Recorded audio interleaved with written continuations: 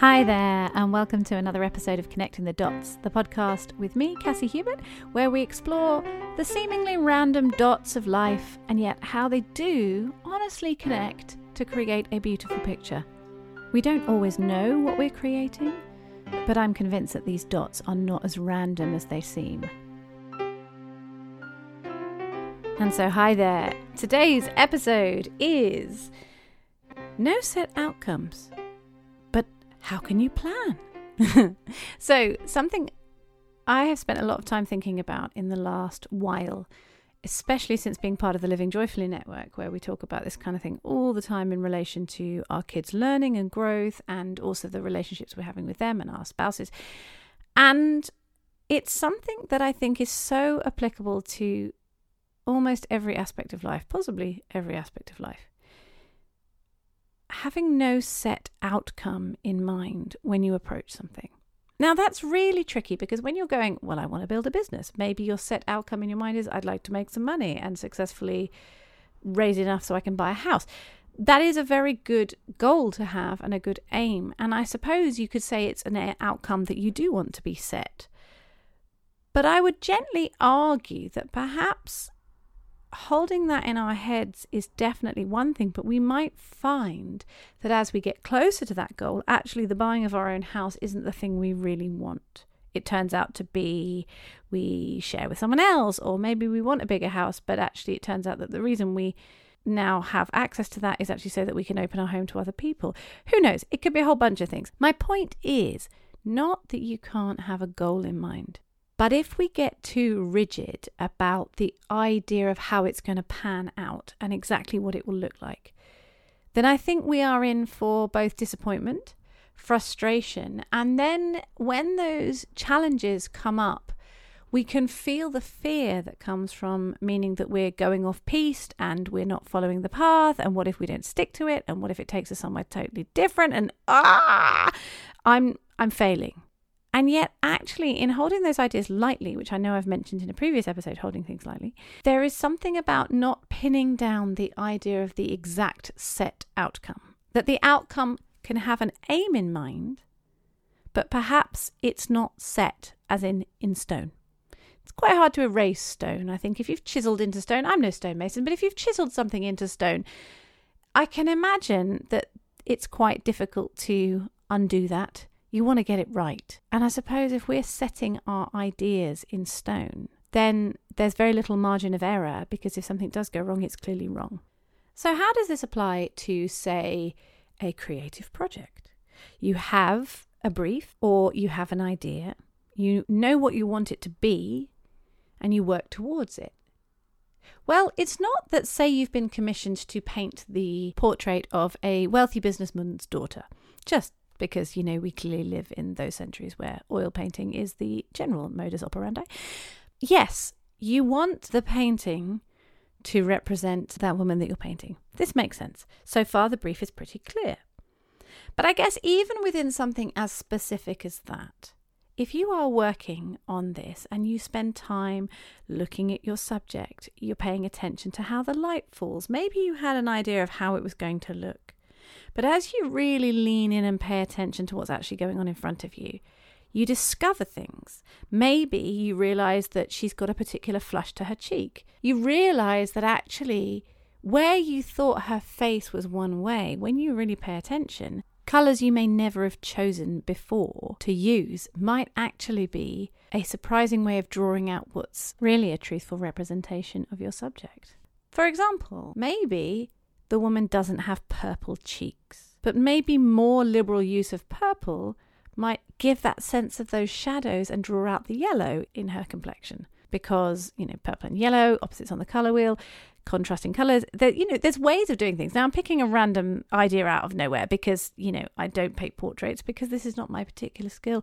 However, when you look at some paintings, sometimes despite the fact that they're not a dead-on photographic representation, they bring the subject to life in a way that you would never have anticipated because it's not the obvious. It's like painting somebody's skin in bold yellows and blues. I mean, Picasso's a classic example. Yes, it's abstract. Yes, it's cubist and it's all over the place. But when he's painting his weeping woman, He's drawing out something that is so resonant with how that woman seems to be feeling, that when you spend a bit of time, you get that sense of frustration and irritation and anxiety and pain and just overwhelm from the picture. It's not a direct, perfect photographic representation in oils, but it's something that is iconic. And the nature of an icon is that it takes you deep into something. It's a window into something truthful, which is why icons are used in religious art. It's not that necessarily the picture itself is supposed to be hugely representational. Sometimes it is.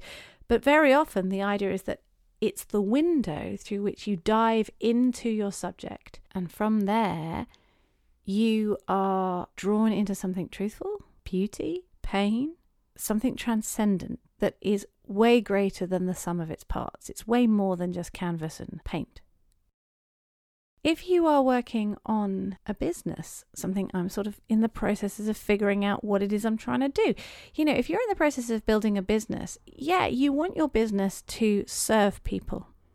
You want your business to make money because it needs to in order to function and survive. And you maybe want your business to grow to a certain point. And it's really helpful if you have in mind either a figure or a particular ideal or something you're aiming towards. But you see, if you were to stick rigidly to that one figure, then if you came under it, but you'd made massive progress, you would miss the joy because you hadn't reached the target you were aiming for. And equally, if you exceed your target, well, then you can find yourself going, oh, now what? I'm stuck. Because when we have an idea in mind of exactly how it's supposed to look, we can miss what's really there. And we miss the opportunity for total serendipitous discoveries. Sometimes it's a discovery of something we'd never have seen if we hadn't allowed ourselves to wander in a different angle, different direction, different way, and find this stuff. I know I've mentioned it before, but I was deeply and profoundly challenged and encouraged and moved by Declan Donnellan's book, The Actor and the Target. And I'll stick the link for that book in the show notes, or the title at least. And it's so good. But he talks about you can concentrate or you can pay attention. And I think there is such a profound difference in that. You can concentrate, which always feels to me like a kind of a squeezed focus with single-minded direction on it. Or you can pay attention, which feels very open-handed. If you're out and about walking and you're just looking for one thing, you will miss a whole lot of other things. But if you are present and attentive, you have your hands open, which means you're free to receive something that maybe you weren't expecting. Suddenly a whole load of ideas, opportunities, discoveries are in front of you. And then when you use those and work those into your piece of work, you find that everything has transformed and has taken you in a whole other direction than you would have expected. And the work, the actual outcome, when you finish, is richer and more exciting and more interesting, and has opened up a whole new vista of method and discovery and genius to you. When we are so focused on having exactly one outcome, or if we do this and then we do that, then it will mean this will happen or this won't happen. Whether it's with our kids, if we get them to do the right things and teach them well and make sure they're not allowed to watch TV that much, then they won't dive down the crazy rabbit hole of being as addicted to their phone as I am. We assume that if I do this and then I do that because I'm aiming for that thing, then it'll happen. You could do all of that and it still won't necessarily happen. You could do none of that and the thing you were hoping for might happen. Or we can choose to go, all right, who do I want to be in this situation? How do I want to move through the world? How do I want to approach my life, my creativity, my piece of work, my relationships, my goal in parenting of raising kids who can function successfully in the world without needing me every step of the way? Oh, hang on a minute. What if they still need me? Is that an outcome I'm hanging on to? Does it bear some interrogation? Because I think this is the other thing. So often we have an idea in our minds because we haven't really looked closely at whether they're even things we believe. And what would happen if they did turn out to still need us? Well, does that mean that we failed as a parent? Does that mean that they have failed as people? Does it mean that if they continually need help in certain areas of their lives to move through it successfully that they are less than, or we are. When we look at it like that, we go, well, hang on a minute. I have 2 kids with additional needs. One of them very possibly might specifically need quite a lot of help in his adulthood. He might not. It's all to play for at the moment. He's young. There's plenty of time. And people sometimes say, oh, have you thought about the future? And it's like, well, of course I thought about the future. Of course I do. I can think about how it might be, but I don't know. And so rather than working with a time frame of I've got to get it right by this point, and if I get this in place and get that in place, then he'll be able to function that way. I don't know. What if there is no one aim? What if we get out of the idea that we've got to have our kids totally self-sufficient by 18? Or maybe not 18, but definitely by the time they're 23. Then they don't need us anymore as parents? I don't think that's true. Do I want that? Or do I want the relationship to be such that when they need me, they come? When they need help, they ask, knowing that I will provide whatever I can to support that? Do I want to be in a position where when I need help and I ask, even if the help I'm specifically looking for isn't available in the shape that I thought, that it might come in another way and that you'll do everything you can to support me?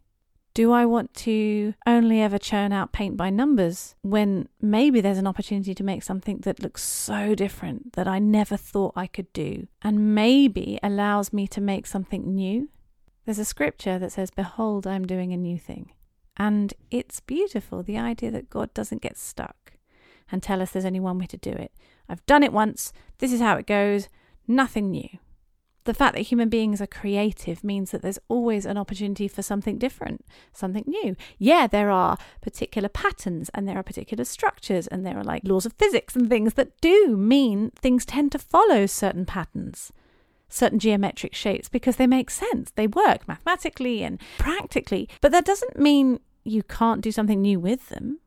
If I'm assuming that I have to make something happen in a particular way, then I'm putting myself in a position of pass-fail. And I just don't think that's true about life. I definitely don't think that's true about creativity. And even if it were, it's not a helpful way to make work. It's certainly not a helpful way to build our relationships. I'm very conscious that my little ones watch a hell of a lot of TV and we've totally given them that freedom. I didn't have anything like as much freedom when my eldest was as young. There was a certain amount, to be fair, there was quite a reasonable amount, but it's a process of realising that I can let go whilst being present that gives me more confidence in the choices they're making and their support network for when they have struggled with something. And I'm not talking about porn, like we put things on to protect them because I don't want them discovering that kind of thing. I'm not talking about something as big as that, but just content that maybe is a bit scary.